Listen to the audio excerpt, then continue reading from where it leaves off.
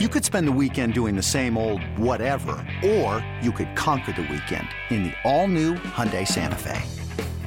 Visit HyundaiUSA.com for more details. Hyundai, there's joy in every journey.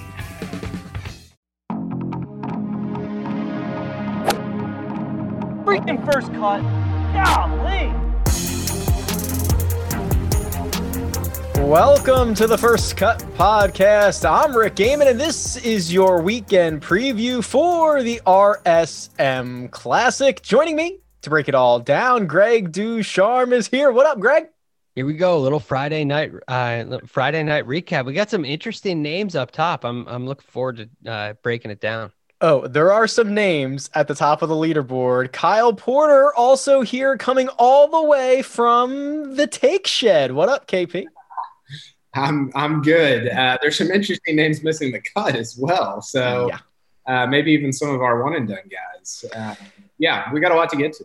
Yeah, I don't know how else to put this into perspective, but I was telling Greg before we went live here that like the amount of DraftKings lineups that got all 6 golfers through this week is less than 1%, which it's usually like, at least 10%. Like it's hard to do, but it is an absolute bloodbath. So a lot of the most popular golfers failing to make the cut this week. So that if that's any indication, that shows you where we're at this time. Great. Also, Roberto Streb, Bob Streb, Robert Streb, Robbie Streb, whatever you want to call him, at the top of the leaderboard, 14 under and 2 shots clear of his closest chaser, Camilo Villegas. Greg, we'll start with you. 65 at the Seaside course on Thursday, 63 at the Plantation course on Friday. No birdies and 0 bogeys, a career low round of 63 here on Friday. He's kind of running away with it, right? This is like an it's far from over, as we know, but you start to look at when you get to that number, you eliminate players. You start to eliminate other players on the leaderboard, and you start doing some math. And if he's in control, he's in that place where like Dustin Johnson got to during the Masters on Sunday, where you take care of par 5s and you're going to be really hard to catch. And that's kind of where Robert Streb has gotten to. You don't have a lot of guys really close. It's not really bunched, and it's up to him now.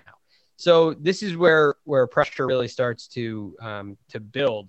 But you only have 6 guys, I guess 5 other players within 4 shots of the lead. So it's a pretty nice lead. That's incredible play. His last PGA Tour victory was, I'm double checking to make sure I'm right, this event in 2014. Well, it would have been 2015 season, 2014 year, I believe it was.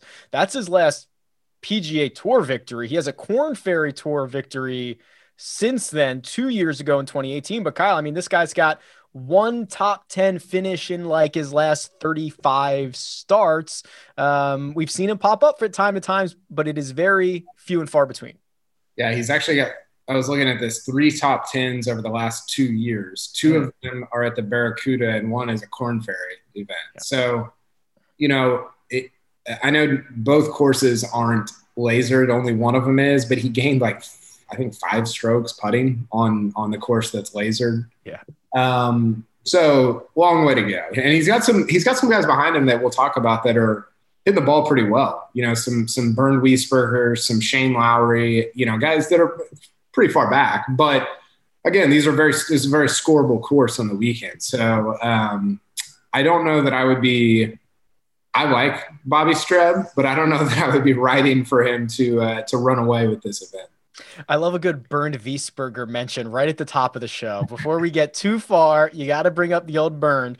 It is interesting, Greg. So we talked about this on the Monday show. The Seaside course is the only one that has the shot link data. So what Kyle's referencing is Robert Streb gains 4.6 strokes putting on Thursday. That's one of the best rounds of his career. There's another guy we're going to talk about in a second who also had quite a good putting day on Thursday. But I mean, he's Streb is who I'm referring to here, playing the par 4s at 8 under this week. There's a lot of them out there, and that's a good way to get it done. Par 4 scoring.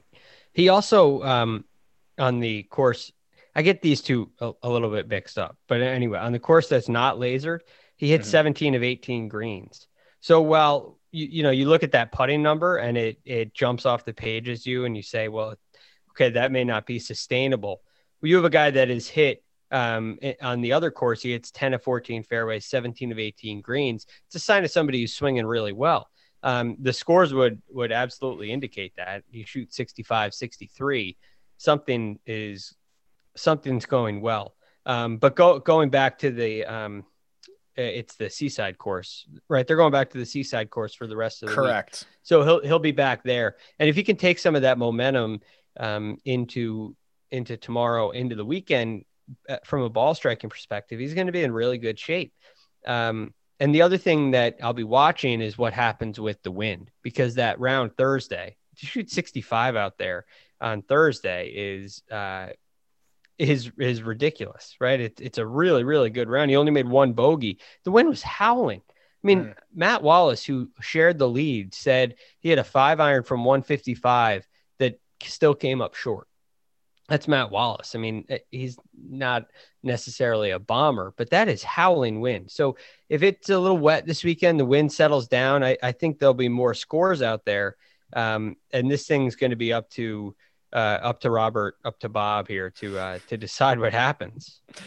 Up to old Bobby Streb. His closest chaser, Camilo Villegas, 2 shots back, opened with 64-66. Kyle,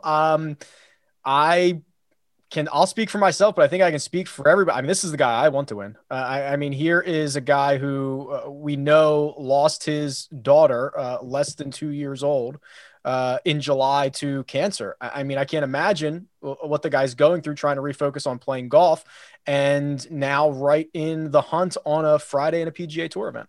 Yeah, it's pretty awesome, and he hadn't had that many starts this year, or really even over the last few years. He's kind of bounced around a little bit. He's really, like, if you look at his career, it's pretty good, but yeah, I mean, just the wake of something like that. And part of you is like not even really thinking about golf, but then the other part of you is like, it's kind of therapeutic to do your job and to try to be good at it. Mm-hmm. And everything that goes along with that. It'd be a pretty, golf, like winning a golf tournament doesn't mean much in the grand scheme of things with everything that he's gone through. But I think if you polled anyone associated with the PGA Tour or that covers it, is on it, works, whatever, I'd be surprised if you didn't get 100% of people rooting for Camilo Villegas this weekend. Yeah, I think that makes a lot of sense. I mean, Greg, I don't even know what his status is. I mean, he's the 866th ranked player in the world. He's been playing a lot on the Korn Ferry Tour in the 2020 calendar year. He's played a bit on the PGA Tour here recently. I do think Kyle brings up an interesting point. We've actually heard other athletes say this at times, right? When they're dealing with a loss of a family member or a loved one, playing a football game, playing a baseball game, the 3 hours you're kind of removed from thinking about what's going on in your life, almost an opportunity to get away from it for a few hours. Some athletes have found a bit of reprieve in that. It's one thing this is my opinion anyway.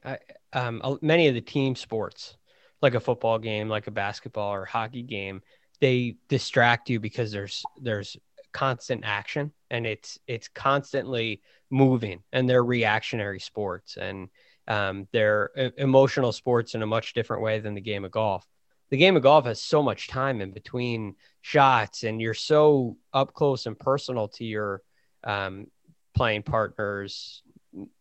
This year is obviously different, but spectators, media members, they're much closer to you in the game of golf, and there's much more time. So I wonder how challenging it is for him to focus. And I know he referenced yesterday, he saw, it's something as simple. He sees a rainbow and he says, okay. And he immediately thinks of his daughter, Mia.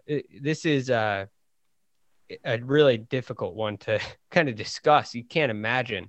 Well, this is literally your worst nightmare. Mm-hmm. So I can't imagine what he's gone through. And I can't believe he's able to stand up there and compete. So I guess you're right, Rick. I guess he really is finding reprieve in that, but I don't think that it's easy. But I'll tell you what, if he closes the deal this weekend, which I'm obviously rooting for, if he does that, the emotion that we see is going to be, well, I would imagine there's going to be quite a bit of understandable emotion going on there. We can put a bow on Villegas with his rounds of golf. So I kind of alluded to this a couple of minutes ago. KP, since however you want to slice it, since the start of the restart, since the start of the 2020 calendar year, he hasn't played a lot, but he has been statistically like the worst putter on the PGA Tour. He goes out, he gains 3.7 strokes putting in round one. That's the lasered course. That's the Seaside course. Obviously don't have his numbers, but he made 29. It took him 29 putts around the Plantation course on Friday. The rest of his game has been strong, right? You brought this up a couple of weeks ago. I think he was like your sleeper or something like that, where you were like, he's ball striking the hell out of it. He just can't putt. Yeah, that was right. I think he was right around Sanderson and, the Vegas event. Yeah. When it was like, you look at his numbers, you're like, wait a second. He's like, if you go to data golf and sort by tee to green, he's been really good. And it's a little, I guess, Hideki-ish or Ben-on-ish even, of where you're like, if he putts at all, like he can legitimately contend. So it'll probably come down to that, just given how well he's been hitting it, not just this week, but over the last few months. In case you missed it last week, we're giving away a television. That television is 55 inches. It is not a dumb television. It is a very smart television. And here's what you need to know if you want a chance to win. The contest is completely free, which is my favorite type of contest. To win, go to cbssports.com/first-cut giveaway. That link is in the description of the episode if you're watching on YouTube, as well as in the podcast description on all podcasting platforms. This contest does indeed end on November 23rd, so you have a couple of days left. Looking towards the weekend, gentlemen, Robert Streb is your co-favorite, Greg, at 4.5 to 1 with Harris English. The aforementioned Camilo Villegas and Patton Kizzire, they're both 10 to 1. Zach Johnson lurking at 12 to 1. Kevin Kisner at 18. We were trying to put some scenarios together before we went hot on who's still in this thing. Where have we kind of left it at this point? It feels like a small number. You just start doing some math, and let's say you take the 4 players that are at 11 under or better. So you have Streb, you have Camilo, you have Bronson Burgoon, and Patton Kizzire. They have, with the exception of Bronson, they've all won on the PGA Tour before. So you take those 4 guys and look, if the lead's at 14 under, if he goes out and shoots, 4 under tomorrow, shoots 66 tomorrow, he gets to 18. It starts to eliminate players, as I said. So what do you do if you're at, if you're sitting at 7 under, like a Keith Mitchell, a Joel Damon, a Charles Howell III, you're somebody like that, you're in tied 11th. Typically you'd say, well, I'm right there in the mix, yet you're 7 shots back. And all it takes is a solid round from one of those 4 players, and you just feel like you are eliminated. So you're going to have to go out there and shoot likely a 63. I think you probably have to get to 12, somewhere between 12 and 14 under tomorrow. If you're in that 7, 6, 5, the 5 unders are in real trouble, but you're going to have to get somewhere around that 12 to 14 under number, I think, to have a chance going into Sunday, because these guys are going to, one of those 4 players is going to shoot a good round. One of those 4 players is going to get 3, 4 under par, maybe 5 under par tomorrow. And all of a sudden it can become a real stretch. I would not have known this if I didn't just look this up 15 seconds ago. Kyle, do you have any idea the last time Harris English has won a golf tournament? I know you love a good trivia question. I want to say, was it Mayakoba? Okay. Yeah, it was actually. Good job. 2013. I think it was I was going to say 2013. Yeah, 2013 Mayakoba. He won twice that year. So he won Mayakoba and he won the FedEx St. Jude Classic. He has not won since then. He is very clearly the class of, I don't know, the guys who are within striking distance here. We've been talking about him all year long, how great he's been, how awesome his strokes gain numbers have been. He runs into a buzzsaw named Dustin Johnson at the Northern Trust. It would almost be fitting for him to finally get a win now 7 years since his last. He's part of that Sea Island Mafia too, isn't he? Yeah. And he hasn't played well at this event like ever. Who was the guy that won it? Did Hudson Swafford win the American Express in Palm Springs a couple of years ago? I think I get those two. That was where my mind first went. I think I get them mixed up. They seem like the same guy to me. Yeah, he's definitely, and he's cooled off a little bit. He was the guy around the U.S. Open, even at the U.S. Open, that you're like, oh, he's been awesome, and like kind of quietly awesome. Like if you were only casually paying attention, you're like, Harris English, like, didn't I hear about him 7 years ago or whatever? But if you're paying attention, you kind of knew that he was hitting the ball really well. I think that, honestly, like, because of how many 7-unders there are, I think those guys are kind of still in it just because one of them is going to go out and shoot 64, right? Like, maybe not, but it seems like because of how many there are at 7 or better. Yeah. That there's got to be a 63, 64, 65 in there somewhere. And then if Streb backs up, I think most of those guys are still in it. But yeah, English and honestly Wiesberger, maybe I'm just saying him because he was my sleeper for Augusta and he didn't play great. But those are the two that kind of pop out to me. Bernd Wiesberger, 28-1, thanks to our friends over at William Hill. If you're interested in that, Harris English ranked 7th on tour in strokes gained total last season. 7th. Top 10 player. Unbelievable stuff. While we're talking about guys that I get confused with, for the longest time until about a year ago, I confused Robert Streb and Chris Stroud. I could not figure those two out. That's a great one. Yeah. I get Brendan Steele and Kevin Streelman. Oh. Kevin Streelman always wears his glasses Brendan Steele and Brendan Todd to me. Those two get me. They're both tall. We're professional golf media people. Yeah. This ain't no hobby. We do this for a living.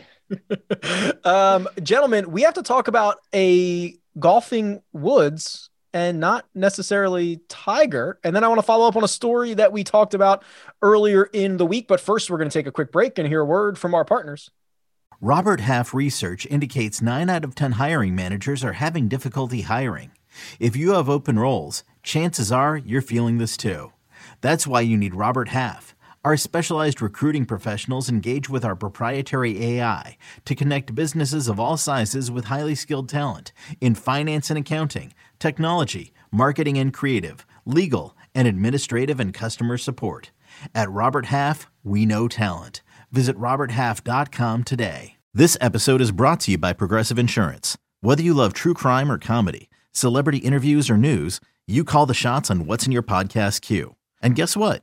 Now you can call them on your auto insurance too with the Name Your Price tool from Progressive. It works just the way it sounds. You tell Progressive how much you want to pay for car insurance, and they'll show you coverage options that fit your budget. Get your quote today at Progressive.com to join the over 28 million drivers who trust Progressive. Progressive Casualty Insurance Company and Affiliates. Price and coverage match limited by state law. And we're back. Charlie Woods making his televised golfing debut, right? That's fair to say, because Tiger and his 11-year-old son, Charlie, are going to compete in the PNC Championship. Greg, this is the event where, you get the father and son or the daughter and father. I have the field here. We can talk about it in a second, but we are going to see a glimpse of Charlie Woods' swing, which I think I've only seen like twice on Instagram maybe, and it was chef's kiss pure. We're going to see it on television. It's really good. I mean, he's got everything in his favor, right? He's got a great caddy, great coach. He's got all the tools. He's got a great swing. It's really, it's fun to watch because I'm with you, Rick. I've seen it a couple times on Instagram. I saw the most recent one there. Charlie came out to medalist a couple times when I was there, but he was still, he was like 7 when I was there. So he wasn't really he's developed a lot. He's a lot bigger, of course. So it's fun to watch. It's going to be really interesting to watch him play because you're watching him with Tiger, who's such a different Tiger. I mean, I think it back to 2013 when Harris English is winning at Mayakoba. Tiger Woods is not playing in the PNC, father. So Tiger's not playing in anything that isn't a big time serious event. Tiger's not showing us anything about who he is as a person. He's not letting us in at all. And we're seeing a completely different Tiger Woods. We're seeing a Tiger. He's a father now, and he's starting to realize what, the relationship between he and his father, how much it meant to him, and giving that to his kids, which is really cool. So I'm looking forward to seeing that side of Tiger. And Charlie's going to be fun to watch, but I don't know how much you're really going to get out of that, other than he has a great swing. As fun as it's going to be, KP, I feel like this is going to start a new era, right? This is going to start the fervor on Twitter of like, okay, now we're going to track Charlie's career or whatever, right? And it's so, I mean, I can't even imagine the expectations on, and we see this too, like LeBron James's children, right? Like we see the same thing, the expectations, the kid's 11 years old. Let's just have some fun, right? Like, well, he doesn't have to play golf ever if he doesn't want to. Like, I don't know where my brain's at with all this. Yeah, it's crazy that Greg, that Tiger's a father. I was under the presumption that only Rory McIlroy was a father on the PGA. Right. That's kind of how I thought things were going. So I'm already like just grossed out by it because it's going to be like 100 blog posts. You won't believe what Charlie Woods did on the first hole. I'm like, I probably will. Like I'm pretty sure I will. And people are like, oh, well, Tiger was in the spotlight since he was 2. And you're like, well, yeah, that's such a different landscape. Like that's not the Twitter, Instagram world that we live in. And I don't know. It's going to feel weird, but it'll also be cool. Like, I don't know. Can it be both things? Yeah. Yeah, I think so. I mean, look, no matter what, whether Charlie decided, if Charlie didn't play golf and he was a soccer player or a chess player or just a student and he didn't do anything else, he would still, his life, there's nothing about his life that's going to be what we would call normal, right? Yeah. There's nothing normal about it, no matter what. So there's also a difference because it's not really that much pressure for him. It's not like he's expected to become the next Tiger Woods. It's almost known that he's not going to become what his father was. And I think everybody understands that. So my hope is that the expectations aren't too high and we say, oh, this is really cool. Look, oh, here's another, we kind of warm-heartedly say, oh, here's another Woods coming to dominate the game of golf without putting any real expectations of a prodigy like we did with Tiger. I don't expect that to happen. It shouldn't. If it does, I think it's a mistake. But we'll see where it goes. So I do think it can be fun and a little strange at the same time. But look, this kid, there's nothing normal about his life, no matter what he does. Yeah, it's a good point. I think Tiger's also done a good job of not rolling him out there, like at a young age. Oh, yeah. I mean, think like who could have used really good PR with like playing with their son over the last years? Like Tiger Woods could have at times. Yeah. And he's done a, I think, great job of just letting him live his life, and I will say it's kind of sick that he makes him play blades instead of the cavity back iron. Did you see this? No, yes. I did not know that. Yeah. I would bet Charlie just wanted to hit those. Can you imagine if Justin Thomas told his dad he had to play blades in the PNC? Oh, that's pretty net. I mean, this reminds me of when I feel sick when, some college offers a 12-year-old a scholarship, right? Or like a 6th grader a scholarship. And I'm like, this is bad. I don't like this, but at the same time, I'm like, I'm watching. Like, I'm tuning in for this. Here's the rest of the field, or just at least some notable. So you mentioned Justin Thomas. So Justin Thomas and his father in the field. Annika Sorenstam and her father, Vijay Singh, and his son. You're going to get the Dailies, John Daly and Little John, David Duvall and his son, Jim Furyk and his son. I mean, it's a pretty Matt Kuchar's here, his son. Like, it's gonna be a lot of fun, Greg. I would watch out for the Dailies. Little John's really good. Are you gonna check the betting odds on this field? Oh, no, that would be the most. I'm not going that low, Rick. Come on, these are children. There's no betting on children. Okay. Do you think Vijay's son just grinds on the range all day? Do you think they don't play together? They just practice together. Yeah, all the other they just train together. Yeah. I heard a story about VJ, and somebody went to TPC Sawgrass, and this was a couple of years ago, and they were like, VJ, do you want to play? And he had been there forever. So come play with us. And he looked at him with this face like, I can't believe you're asking me. He said, why? Maybe the question was, do you ever play? He said, why would I play when I could just hit balls all day? No. So that's VJ. So my guess is his son's a practicer. That's incredible. I love it. 5 days ago, gentlemen. So I want to follow up on a story we talked about 4 days ago, but 5 days ago in Butler Cabin, Andy Ogletree said, yeah, I think I'll be turning pro at some date in the future. That date in the future right now, because he has turned pro and he has signed an endorsement deal with Titleist. Kyle, we were kind of just jiving on this little, the childhood letter that he posted to Twitter, right? That he writes, I don't know how many years ago, but growing up, he wants to play golf. He wants to play with Tiger Woods. He likes Sergio Garcia and Camilo Villegas. Like, it's just like the culmination of such an awesome story. Now he's going to be a professional. Yeah, he's, the childhood letter, I don't know if people saw it. It's pretty hilarious. There's some interesting phrasing. How old was he? Like 11? So it was in 2008. Or yeah, 28. So it was 12 years ago. So how old is he now? Well, I can find out. Yeah, so he's like 22. He was probably 10. I think he was 10. 11. How many wins did Harris English have in 2008? Yeah. At Georgia? Or? So I followed him. We might have talked about this briefly last week, but I followed him with Tiger's group a little bit at Augusta, and he hits the crap out of it because you look at him and you're like, I don't know, he's kind of skinny, kind of I don't know. glasses. You're just like, he looks fine, and he hits the hell out of it. And I think that sometimes we overrate some of these awards for amateurs and different things in the amateur game.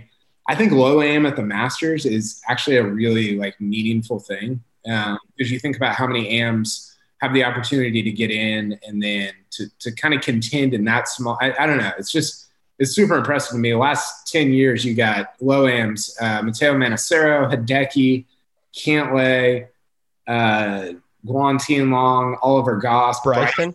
Did you say Bryson? Yeah. Bryson, Stuart Agastad, Doug Gim, Victor Hovland, Andy Ogletree. So I think that the pedigree is awesome, right? Like, it's winning Pinehurst, low am at the Masters. I would be surprised if he didn't have, I don't know, a pretty successful pro career. He was 10 at the time he wrote that letter.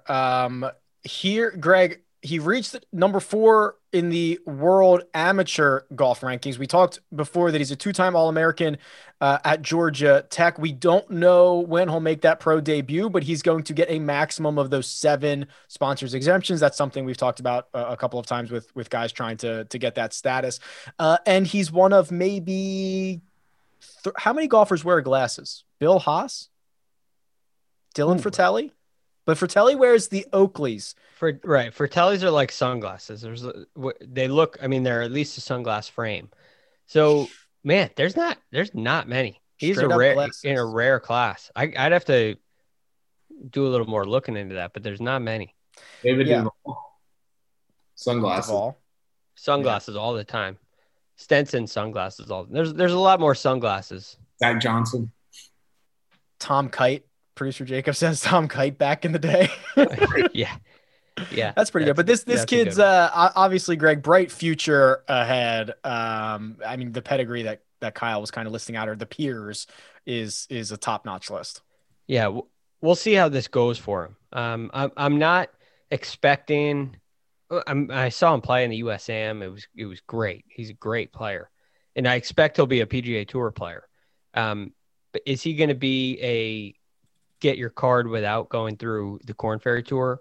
I'm not sure. I don't believe so. I think he's going to use his 7 sponsor exemptions, and I think he'll end up in Korn Ferry Tour. Maybe Q School. Maybe he'll get an exemption to the Korn Ferry Tour. But I think you're going to see him playing out there next year and maybe potentially earn his card. He's definitely somebody that I'll be watching, but I don't know if he's ready to go get his PGA Tour card in those 7 starts. That's a very small list. I don't know if he's in that list. I think that's probably right. I mean, it's pretty special. All-star list. I mean, it's Rahm, Bryson, Spieth. Like, it's a very special thing. And while I think he's probably going to be a good pro, for most normal pros, even as special as that category is, there's still a learning curve. So I agree with Greg. That's why it's called a developmental tour for a reason, right? You go develop your game. Justin Thomas went to that tour, and it's I don't know, Kyle. Do you think it's worked out for him? 25 wins in the next decade. It's already in the bag. So he's gonna be like a 40-time winner on the PGA Tour at least. I need producer Jacob to amend the audio there. I meant 15, not 25. Oh, we know. We'll remember. Real quick hitter on the way out. Kevin Stadler got DQ'd today for signing the wrong scorecard. When are we doing away with paper scorecards? Right? Like, this has got to go. Was there any fear of her DJ and Austin Johnson? There's a lot going on into the Masters. You're doing a lot of math. Adding. No, see, you don't have to add. You signing a correct scorecard doesn't mean you have to get the total score right.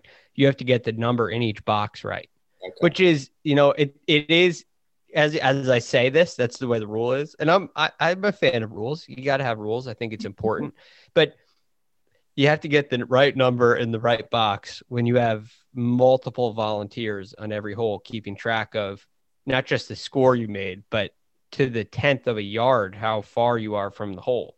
So it's a very bizarre thing that the amount of money that these guys are playing for, they can be kicked out of an event. They can go home with a 0 because they wrote a 3 and they wrote a 3 in one box, a 4 in another box, and it needed to be reversed. I mean, imagine that happening in the NBA. LeBron's like, I don't know what the score is. And you're like, well, you lose. You lose and you're out of the playoffs now. Okay, aren't there, I know they're volunteers and they're usually like kids that walk with them with like the score. And I know that's just for fans, but like, can't we just get like 2 guys to walk with the group and keep track of everybody's score? Well, I don't get it. Well, the problem is like the bifurcation thing again, right? Like even in on professional tours, you're not going to have the number of volunteers at even a Korn Ferry event, much less like a challenge tour event. Yeah. But does it have to be, if you do it on the PGA Tour, does it have to be done on the Korn Ferry Tour event and the PGA, the Mackenzie Tour? Does it have to be all the way down the line? Can it? That's one thing that can be, it's not that big of a difference, right? You play a Korn Ferry Tour. You're keeping your score today. You got to make sure you keep your score accurately today. Yeah. It's just, I think it's hard because everything's just adjudicated by the same governing body. Like the PGA Tour adjudicates all these tours nearly. Right. And so it just gets, I don't know. Like we've seen with golf, if there's a reason to not do something, people will take it. And also maybe it doesn't matter because like 3 times a year someone does this. Cameron Tringale's done it like twice in the last 3 years, but that's about it. Like maybe it doesn't matter. Just sign the scorecard. Sign your correct scorecard, I guess. Yeah, that's the other side of the argument. It's not that hard to get right. Right. It's not that hard. Even Kevin Na got like his 15 right. It's not that hard. It just seems like the punishment doesn't fit the crime. The punishment doesn't fit the crime, right? You're giving like a 2-shot out of the event because I mean, we can get this right. We can figure this out. We can make it right. We're gonna get Bryson out there. Yes, that's for everybody though. All right, gentlemen, that's it. We're coming back Sunday to break down the RSM Classic. Maybe it's Bob Strep. Maybe it's Camilo Villegas. Maybe it's Bernd Wiesberger. Who knows? Golf's weird. Who knows? For now, let me thank Greg Ducharme, who you can find on Twitter at @TheRealGFD. Let me thank Kyle Porter, who you can find at Kyle Porter CBS. Producer Jacob behind the glass. You can find me at Rick Run Good. This has been The First Cut, and we'll catch you next time.